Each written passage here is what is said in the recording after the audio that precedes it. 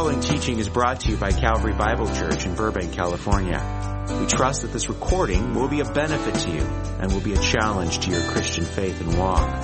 For more information about Calvary Bible Church, see our website at calvarybiblechurch.org or call us at 818-556-4840.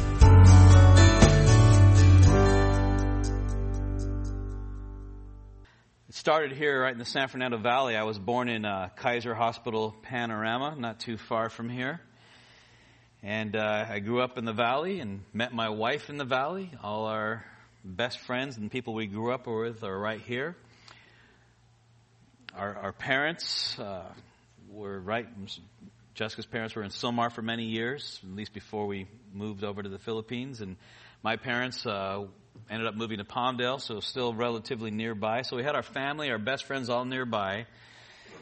Jessica and I both had good jobs. I worked at Hughes Aircraft for almost a decade, had a pretty good job, and felt very comfortable having home insurance and fire insurance and car insurance and medical insurance and you name it. We both had good jobs and enjoying the U.S., got all the things that we had dreamed of and worked for, and we had no intention of going any other direction in life.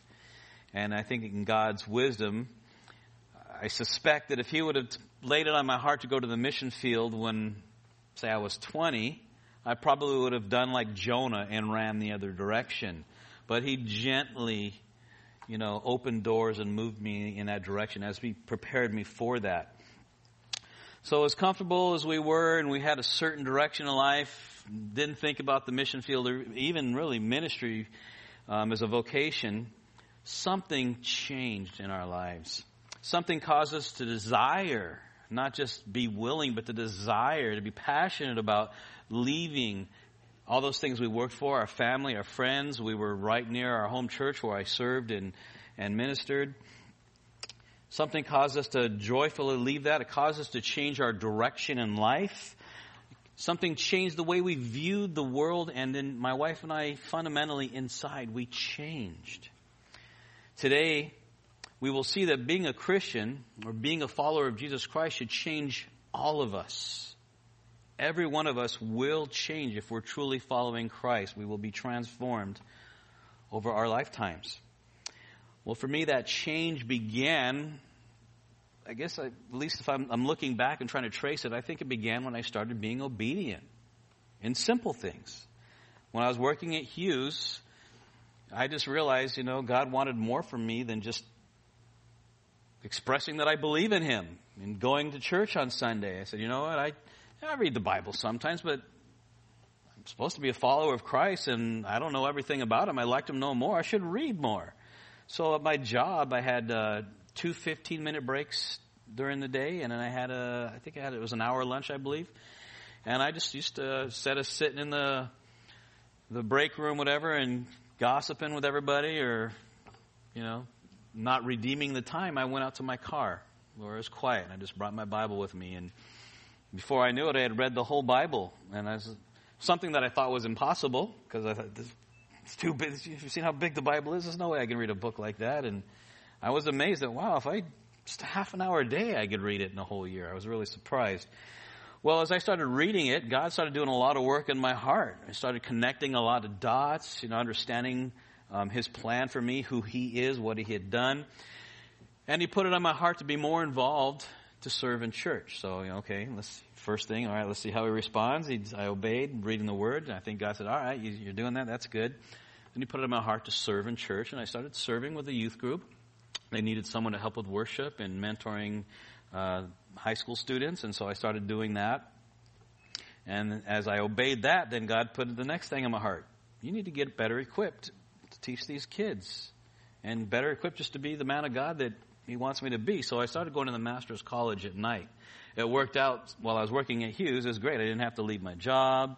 I was still in my comfort zone, still near my family and friends, had all my insurance and everything lined up. And, this isn't too tough just to go one night a week for the next few years or so. So I did that. And it was funny. In that class, it's a small cohort. Actually, Shelby Colin was one of my classmates there. And I don't remember how many there were, maybe a dozen of us or so, 10, 12. And one of the guys in my class there was a missionary on furlough from the Philippines. And as he began sharing the needs there and how you're talking now a country of 100 million and what a small percentage of them know Christ, how few good churches there are there, my heart began to burn.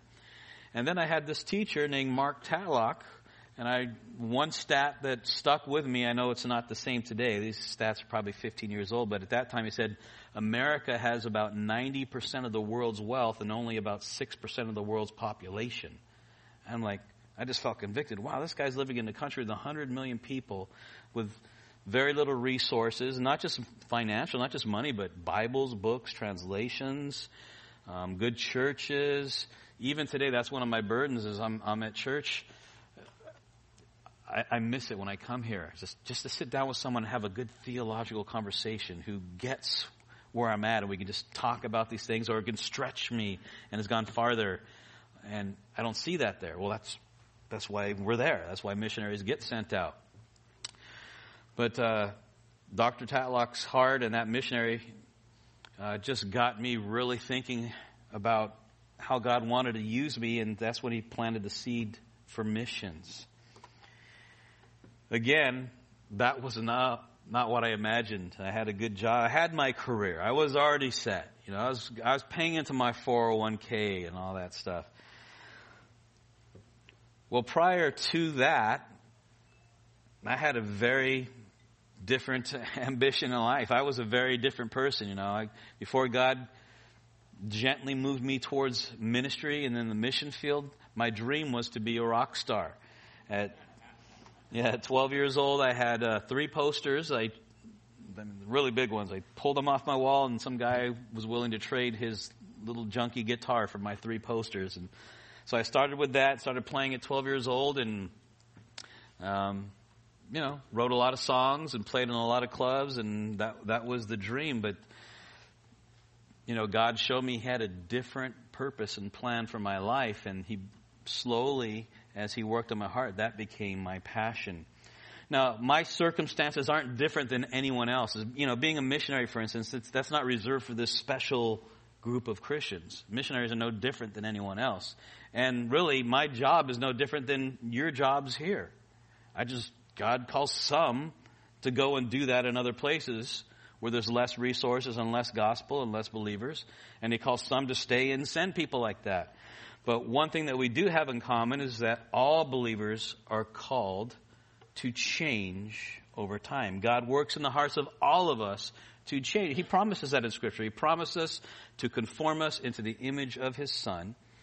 And, that happens at different paces. So before I get anyone, depressed or feeling guilty, some of us have a radical change and they're on fire and completely different the next day after we got saved. Myself, I grew up in the church, so to speak. My mom was a believer, and she, from an early age, was reading to me and teaching me the gospel and living it before me. And so I didn't have this radical change that I got pulled out of, drugs and prison and this and that. I was a decent kid from worldly standards looking out, but all of us will change. And I can look back at myself. I can look today and how I am now, and I can look back a year, 5 years, 10 years, and I can see how God has been growing me and changing me, even preparing me for the mission field, like as I mentioned. That was about an 8-year process of getting me to let go of the things I was holding on to here. I remember at one point saying, okay, Lord, I'll go to the mission field wherever you want me to go, as long as there's good hospitals, because I got 2 kids with asthma, and it's safe. I don't want to put my family in jeopardy. I think that was around the time I was at the Master's College, and God worked over 2 years during that time to get me to realize, what? If God were speaking to me, what I realized is those kids aren't yours. They're not mine. God just really got me to recognize, what? I'll worry about your kids and your family. You just worry about obeying me. And so then I got to the point where, Lord, wherever you want to send me. But He put it on my heart to go to the Philippines. And people ask a lot of times, well, did you go to the Philippines because your wife's a Filipina? Actually, no. We had no inclination of even going there.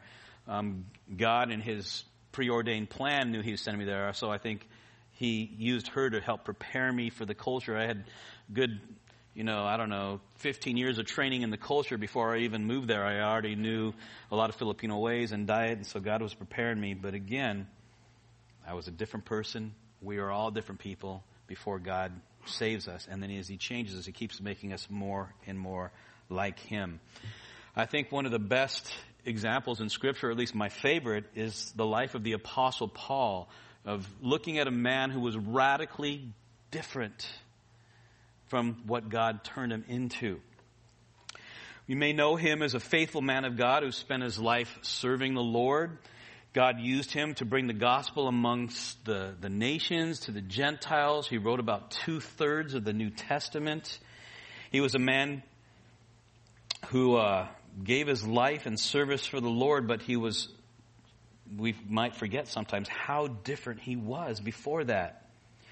See, before that, he was committed to destroying the church. He believed that Jesus was a liar, a false teacher, a false Messiah, and a dead founder of a radical group of people who followed this dead guy who was leading them in blaspheming the God of Israel. That was the thinking Paul had before, that Jesus was a liar. His hatred for Jesus and his followers was so intense that he wasn't content to simply drive them out of his city, Jerusalem, that he was living at the time. He didn't just simply, good riddance, fine, we finally got rid of those guys. No. He goes to the leadership, hey, give me letters of permission. I'm going to go out and get these guys wherever they're at. And he went to city after city, at least that was his plan, to arrest them and bring them back to be tried for blasphemy. Scripture described Paul as a persecutor of the innocent in 1 Timothy chapter 12. It also described him as a violent man and a blasphemer.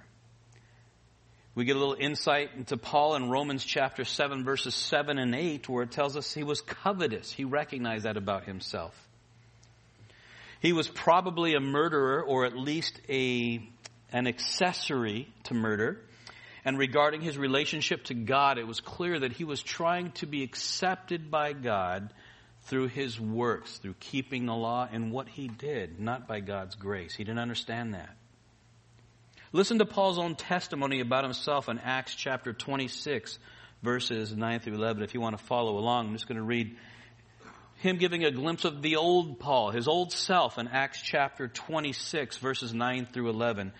And while you're turning, let me just also mention, I noticed in the bulletin, probably my fault, it's the wrong text that I'm going to focus on in just a little bit. But today we're going to be focusing on 2 Corinthians chapter 5. I'll repeat that in a little bit. But for now, we're going to look at Paul's testimony about himself in Acts chapter 26, starting in verse 9. Listen to what he said. Reflecting on his past, he said, I thought to myself that I had to do many things hostile to the name of Jesus of Nazareth. And this is just what I did in Jerusalem. Not only did I lock up many of the saints in prisons, having received authority from the chief priests, but also when they were being put to death, I cast my vote against them. As I punished them often in all the synagogues, I tried to force them to blaspheme. And being furiously enraged at them, I kept pursuing them even to foreign cities. That was the old Paul. He was like a machine. If you ever saw the movie The Terminator, he was like the Terminator after Christians. He was determined to destroy them. However, he was changed after a meeting with Jesus on his way to arrest his followers. And as a result of that meeting, he didn't just ease up or calm down a little bit. When the Lord Jesus stopped him and blinded him, says, Paul, why are you persecuting me? His answer was, Lord, is that you? And I'm sure in his mind he's going, oops. So when that connected, he realized, my bad. I was completely wrong. Jesus made him an instant Christian at that moment. I love sharing this passage with my Arminian friends who emphasize he would emphasize man's free will. And we choose God. He wouldn't force us. It's up to us. And I go, here's a pretty good little story for you here. Look at when Paul was going to arrest Christians. Jesus basically said, guess what, Paul? You're a Christian now. Thank you for signing up, and go to this city. I'm going to tell you how you're going to serve me. You're going to stand before kings and governors. You're one of us now. Yes, Lord. And he went.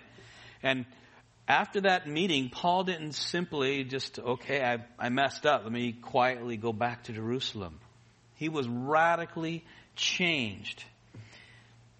He went from being one of the church's greatest enemies to one of its greatest soldiers.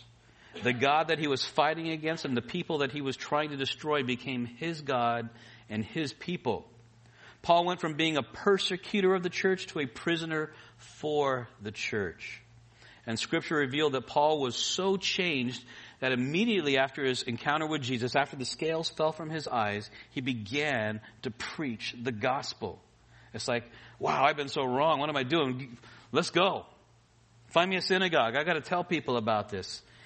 He also went on to take up collections for some of the poor and needy Christians that he tried to destroy, and he continued preaching the gospel in many places, including Jerusalem, the place that gave him permission and commissioned and sent him out to arrest Christians. He went back there preaching the very message that he was trying to destroy.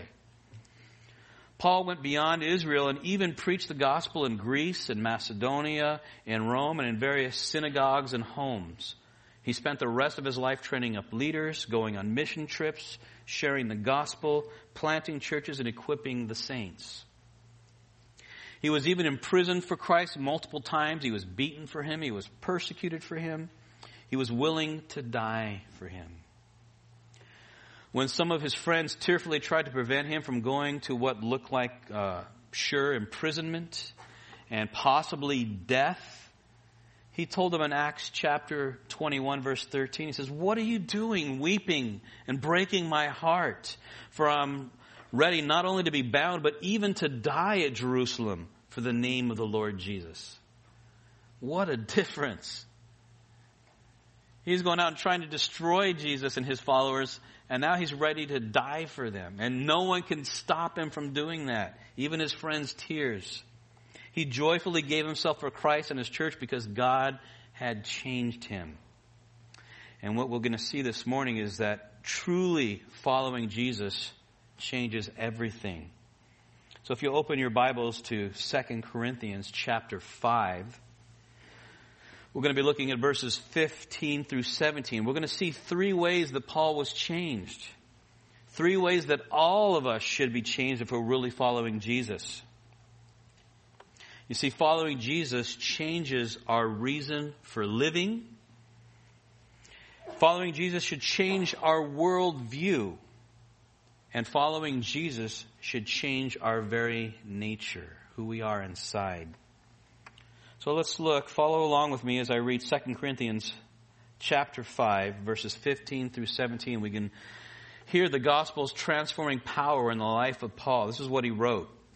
Referring to Jesus, 2 Corinthians 5, verse 15, "Jesus died for all so that they who live might no longer live for themselves, but for him who died and rose again on their behalf.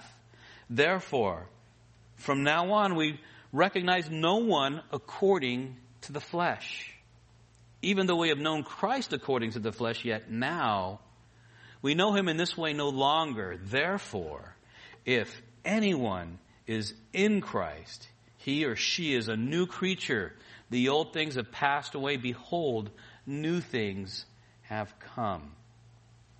So again, if you're truly following after Jesus, it's not just that you own the Jesus t-shirt, you have the bumper sticker on your car, and you have a cross on a necklace, you move your bookmarker in your Bible each day. I'm not talking about what you do outwardly, but I'm talking about your heart that would cause those things to happen. If you're truly following him from the heart, then you can expect to see changes in your life. And we see that in Paul in verse 15. We can see the degree of change that went on in his life. Because living for him changes the way you invest your life. Not everyone's going to do like I did and quit my job and go to seminary and move to another country. But it should cause you to change. That might be in your cubicle at work. Maybe you start a Bible study at the office. Maybe you go to one that's been happening for a long time, but you never made it a priority. Maybe it's the way you raise your children, or the way you talk with your friends, or the friends that you make, or what you do in church. There's so many areas it can affect. Looking at Paul, we can see a situation that might have caused many people to get upset, say, how could God allow this to happen to me? After all, I go to church, I serve Him, I read my Bible. Paul ended up in prison for it. And rather than getting mad at God, he saw it as an opportunity. So he's standing in trial before a king named Agrippa and a governor named Festus. And what does he do? I mean, I could see very reasonably that him pleading for his life, using the legal system and trying to save his skin. Instead, he shares the gospel with these guys. The Roman government that he used to work with to arrest Christians, now he's sharing the gospel with some of them and pleading that they'll come to know Christ. So while Paul was there on trial before them, Festus replied to him as Paul is sharing the gospel and reasoning with them. He says, Paul, you're out of your mind. Your great learning is driving you mad, in Acts chapter 26, verse 24. This is not the first time that Paul, his zeal for Christ, for the gospel, for the church, was mistaken for insanity. Even the passage we're looking at today in 2 Corinthians chapter 5, it seems that Paul is kind of answering back someone who's thinking, why are you so different, Paul? Why are you dedicating your life to this? He goes, look, the love of Christ is compelling me. It's constraining me. I can't help but make Christ known. If you think I'm crazy for that, the only thing I'm crazy for is serving my master and making him known. The Sean Ransom paraphrase version of that. Well, the new way that he had lived in his time and culture caused people to believe that he had lost his mind. How about yourself? Does anyone even know you're a Christian? Or do you have family members that think you're losing it? What do they say today? You're a fundamentalist, or you're a zealous, radical. Those should be compliments that Christians wear bravely on their sleeves if we are godly, loving people and people see the change in our life and they notice, wow, what happened to you? It's all you talk about is this Jesus stuff.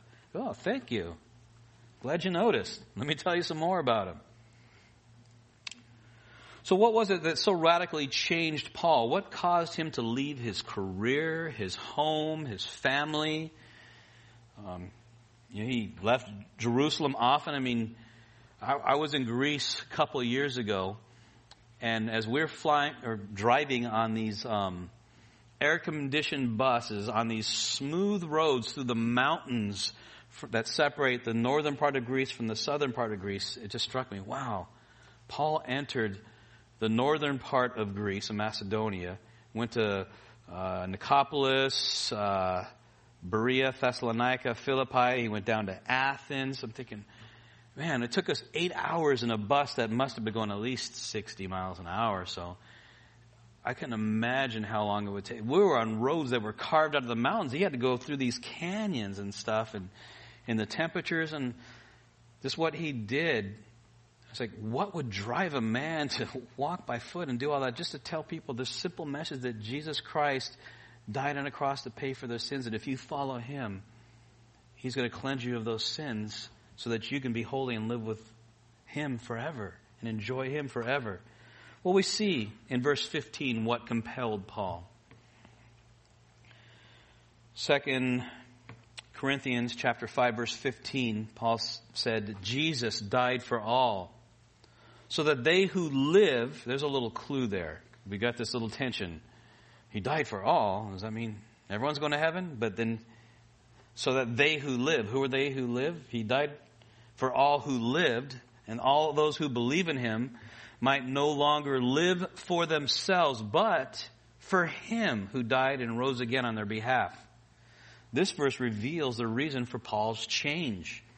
He realized that the Father's love for us, even though we were by nature objects of His wrath, but His enemies, already bound for destruction, we couldn't please Him, and yet He still sent His Son to die for people like us, like that. Paul realized that and he's blown away. He realized, wow, I was murdering His people. I was trying to destroy His church. I was covetous. I was a persecutor. And yet He still chose to save someone like me. Or like me. And like you. Paul realized that. He realized that Christ died for all. In other words, Jesus' life is the one and only sacrifice that God has provided for all.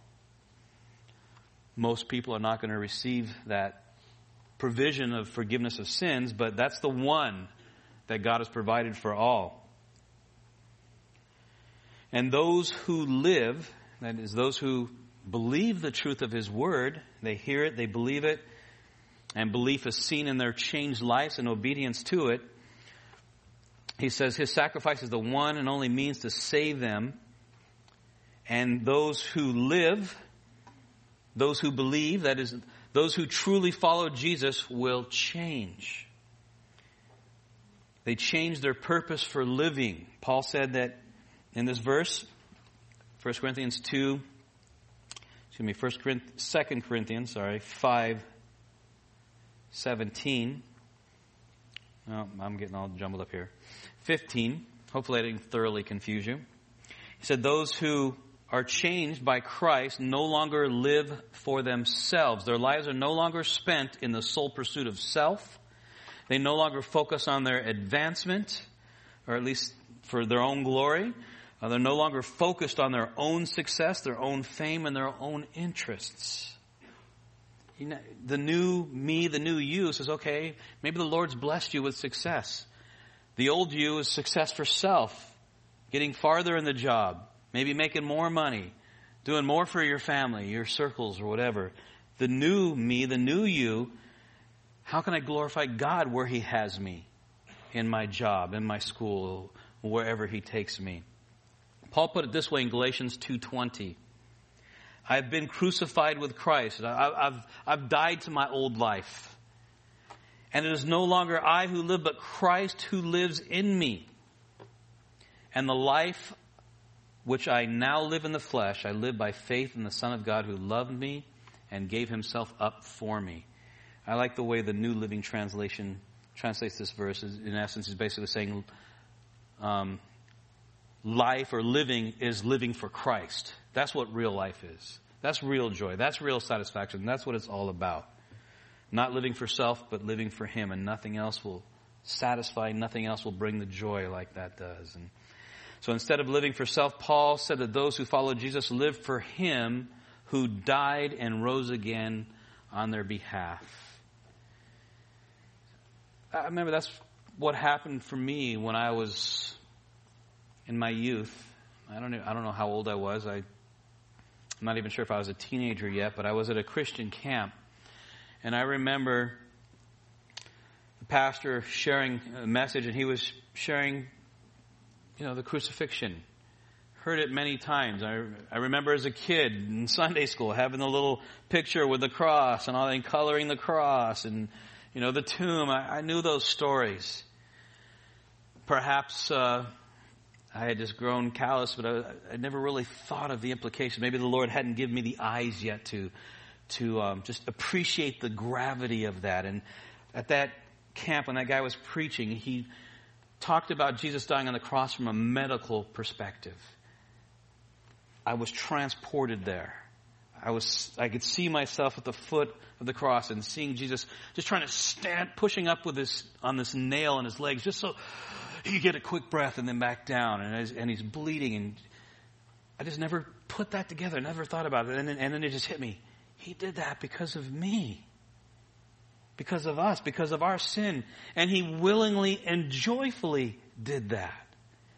And that just changed. My life became about living for Him. How could the knowledge of that, knowing that, how can when we realize He died and rose again on our behalf, how can that not affect us? If you really believe that and you can feel the weight of that, it's going to change you. Believing that Jesus sacrificed Himself to save us should motivate us from our daily plans, our future, whether in our homes, the office, at school, or as we run around during the day, even little things, mundane, getting a haircut. Maybe before the old us, we could just get a haircut and not say a word and get out. Hopefully the new us is looking for opportunities to share the gospel. Building up relationships with people around us to let them know of what Jesus has done in our lives. It should cause us to invest ourselves in the things that are important to God, like His people, like the church, and like the lost. Well, the natural change that we should expect to occur in our lives when we believe in Christ is a desire to live for Him. No matter where that might take us, our purposes and our direction should change. But that's not the only change we see in this passage in the life of Paul. Being saved not only changes our reason for living, it also changes our world view. We should see the world with a new set of eyes, a new faith, a new way to analyze and process the world. When we become followers of Jesus, He transforms the way we evaluate all life. And in verse 16, we see that after becoming a follower of Jesus, Paul's worldview was radically changed. When he realized what Christ had done for him, that He died and rose again on his behalf, a man who tried to destroy the church, he says, therefore, now that I understand this, from now on, we recognize no one according to the flesh. The new Paul viewed everything, including people, with his transformed mind. Verse 16 teaches us two things about human thinking. One is that apart from Christ, with untransformed minds, we evaluate the world with external human and worldly standards. Our culture shapes us a lot in the way we think. Our unbelieving friends and family have a big influence on us. And before we know Christ, that's how we filter everything that comes our way. Well, another thing we learn about thinking and judgments from this passage is the way God's people change. See, when we understand the Word, when God gives us faith, we are then able to analyze the world and see it the way God sees it. We are able to understand truth. It tells us in Scripture, I think it's, 1 Corinthians? That's what happens when you go extemporaneous and you get off your notes. But I think it's 1 Corinthians, and I think it's chapter 2. Some of you can probably help me here, but it says, the Word of God is foolishness to those who are perishing, and without the Spirit of God, we can't understand it. So before the old us, before we were saved, we look at the Word of God, and we can't understand it or appreciate it for the full value and meaning that God intends for it. And so, even though Paul said we knew Christ a certain way, we looked at Him according to the flesh, according to the world's standards, according to the world's thinking, what the rabbis and the Pharisees would say at that time. He says, yet now we know Him this way no longer. Like Paul, many people have a wrong understanding of who Jesus is and what He has done. And, to be honest, like all of us, when you were saved, did anybody here just have a really good, solid understanding of the Trinity? Was there anyone here had it figured out the day you got saved? Like, oh man, I could write a dissertation on that. But, my point is, even having an elemental understanding of what God has revealed about His nature in Scripture, that was still enough to be saved. And you should be able to look back and go, wow, I've learned so much more. I understand it so much more clearly now than when I first got saved. And much of theology, much about God, we should be able to say, there's things that I understand about the Lord now that I didn't when I was a young man. There were things I wasn't mature enough, I wasn't ready for. There's things that I've gone through in life now that have helped me understand things better. God continually grows us and shapes us where before we couldn't see those through fleshly human eyes. Trying to understand God in the flesh is an attempt to evaluate truth with the fallen, sin-cursed mind. I think we often forget that. We tend to think we're basically good people. And, before I got saved, I wasn't a serial killer or anything like that. I was a decent person. We don't realize how sinful we are and how holy God is. And we forget that our minds were in bondage and slavery to sin. I like this example of these scribes who watched Jesus in Mark chapter 3, verse 22. They watched him cast out some demons in front of them. Some of these scribes like these, they watch Jesus. They might have someone with a withered arm. There's one account where Jesus says, person's got an arm. Someone who's dead, buried for several days, body's rotting and stinking. Jesus says, get up, come out, healed them. Mark 3:22, these people, rather than responding by falling on their knees when they're seeing Jesus do these kind of things and saying, the Messiah that we've been so eagerly professing to come and waiting for and longing for, he's here. The things we would expect the Messiah to do, he just did them. Praise God, he's here. That wasn't their response. It was, he is possessed by Beelzebub and he cast out demons by the ruler of demons. When Jesus raised Lazarus from the dead, the response of some of the Jews was, we got to kill this guy. Not praise God, this poor man who's helped so many is raised. We got to kill Lazarus again and this Jesus.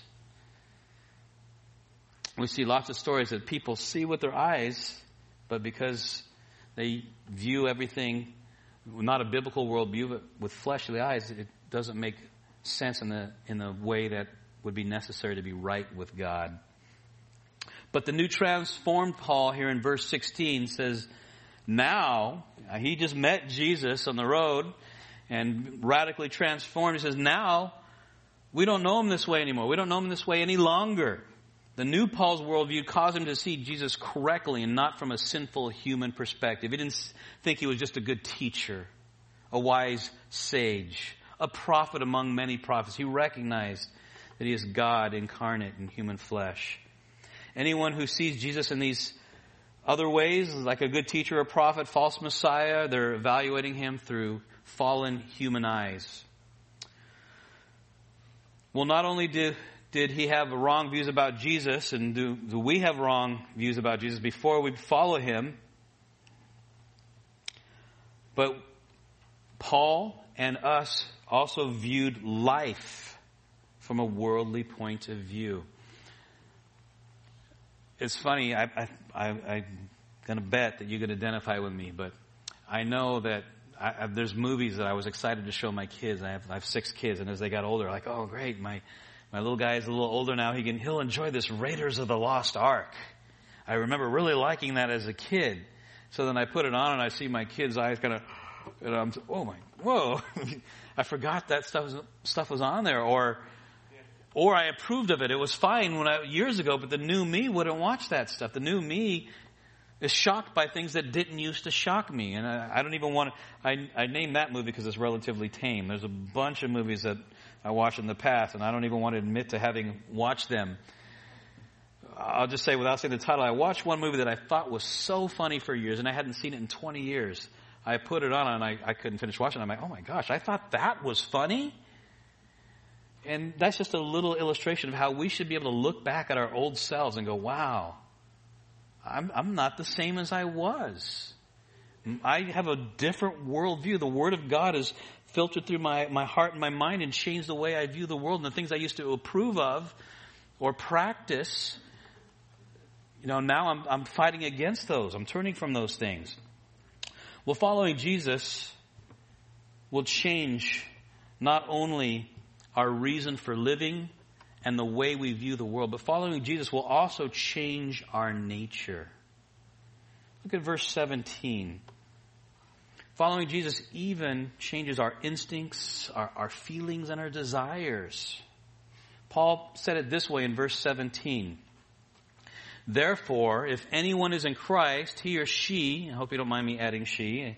I know it's not in the original text, but I feel pretty safe to conclude that Christ is changing men and women and died for men and women, and the old things have passed away for both men and women who recognize that Christ came and died on our behalf. And so the old things have passed away, and behold, the new things have come. Paul concluded that everyone who is in Christ is changed. That is, everyone who is in union with Him, everyone who has been accepted by God, everyone who has been granted eternal life and an inheritance in heaven, everyone who enjoys the privilege of knowing God's heart, they have been and are being transformed. I just repeated kind of the same thing, describing what a follower of Christ is in many different ways.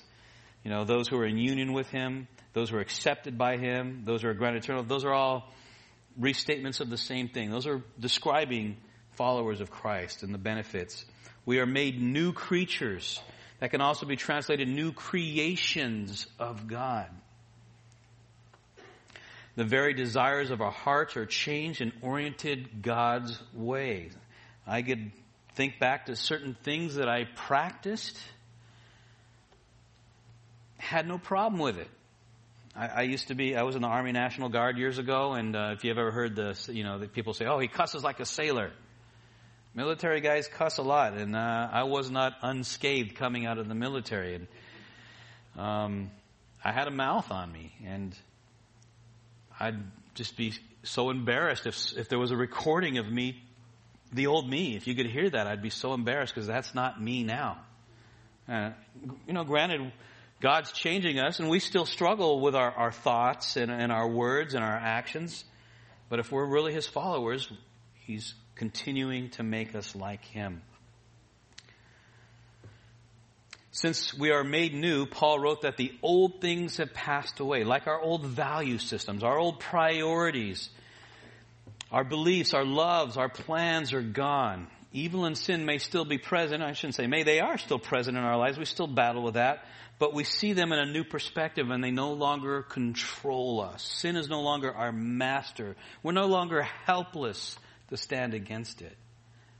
The new us has permanently replaced the old nature, and we now have the indwelling Holy Spirit. Before, our minds were in bondage or slaves to sin.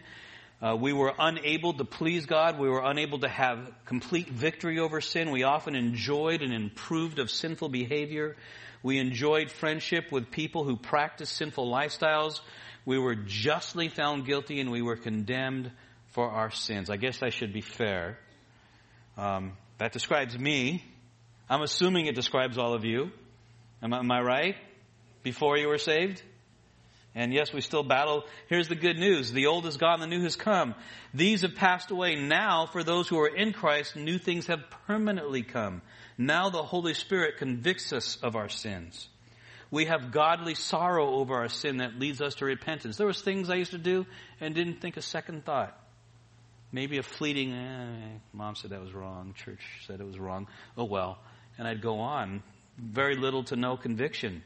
But now, there's something that inside, even if I still sin, there's something that's like, oh, that wasn't right. I may have trouble sleeping for a little while. I may have this lingering guilty feeling for a while. It's just the Holy Spirit graciously and gently reminding me that doesn't glorify me. I had to die because of things like that. It's actions like that is what separated you from a holy God. And it's only by my grace that you're forgiven for those things. Stop living like a slave like you. You're not mastered by that anymore. The new us should have a growing hunger for God's Word and a growing hunger to worship and glorify Him. A desire to serve Him. Now we are declared righteous and forgiven for all of our sins. So no matter what our past was, God forgives us and makes us new. He's in the business of changing people like me, like the Apostle Paul, like you. He's happy and eager to do that. And through Paul's life, we have seen that everyone who has been saved changes. It's not optional. This what happens if you take a pot with some good soil in it, you put a seed in that soil, good fertilized soil, you water it and you expose it to the sun, what happens there? It's going to sprout and grow. What happens if you held the seed really hard and you tried to keep that from coming out? It's going to pop out between your feet. Have you ever seen like a plant or grass in growing weeds in the street? I've seen that many times going, how the heck can this happen? This is completely paved over. You would think everything's dead underneath it, and yet there was a little seedling in there that got a little bit of water and a little sunlight, and you couldn't continue. You couldn't stop it. I have roots in my house that are lifting up the sidewalks. You can't stop the growth. And that's what happens with believers. If you're genuine, if you're really a follower of Christ, you cannot stop it. You will change at different paces. And even in our own lives, we might have a few do kind of like this, and a few steps forward, and a few steps back, but the pattern and the trajectory is going to be continuing to go and be more and more like Christ. And so following Him changes our reason for living. It changes our worldview, and it changes our nature. So I just want to leave you with this homework assignment for the week. In light of what I've shared, evaluate yourself. Look at yourself now and ask yourself, am I the same today as I was a year ago, 5 years ago, 10 years ago? If the answer is, wow, yeah, you know what? I speak the same, I act the same, I think the same, I haven't seen any change, then you need to talk to someone. If that concerns you, you need to talk to one of the pastors here or your Bible study group, someone you trust, and say, you know what, I'm noticing that I'm going to church, I'm reading the Bible, I got the shirt, I got the sticker and all that, but it hasn't changed me. Then you should be concerned. It could be that you're not really trusting Jesus as your Lord and Savior. If you can look back and say, wow, you know, I can see that my thinking is different, my speech is different, the way I treat my wife or my husband or my children, the way I respond to stress, it's not perfect, but it's different. Then be encouraged. That's a symptom that you are a genuine follower of Christ. But I encourage you to look at that this week. Do a little diagnostic test on yourself and see if you can trace back and see a change. Well, let me pray. Lord, I thank you that you are faithful to change us. We won't change alone, Lord. You're the one who is faithfully working in us to make us like you. You've sent your Spirit to empower us, to help us to love your word, to give us a desire for that, to grow that, to change us by it, to help us to obey it and live it. I thank you for that, Lord. I pray that every one of us who is happy to profess that we are your followers, that we would take even more joy as we look back on our lives and be encouraged that we see your hand in our life in growing us. I pray that as we continue to grow, we would joyfully serve you and bring you much glory. And like Paul, we would be compelled by your love to share the gospel and to urge men and women to be reconciled to you. I ask all this in Jesus' name. Amen. And I just wish you all a happy Lord's Day. Have a great Thanksgiving. And thank you so much for your prayers and support of not only my family on the mission field, but all the missionaries that you support. We are happy to do God's work on your behalf. Our fruit is your fruit. Thank you.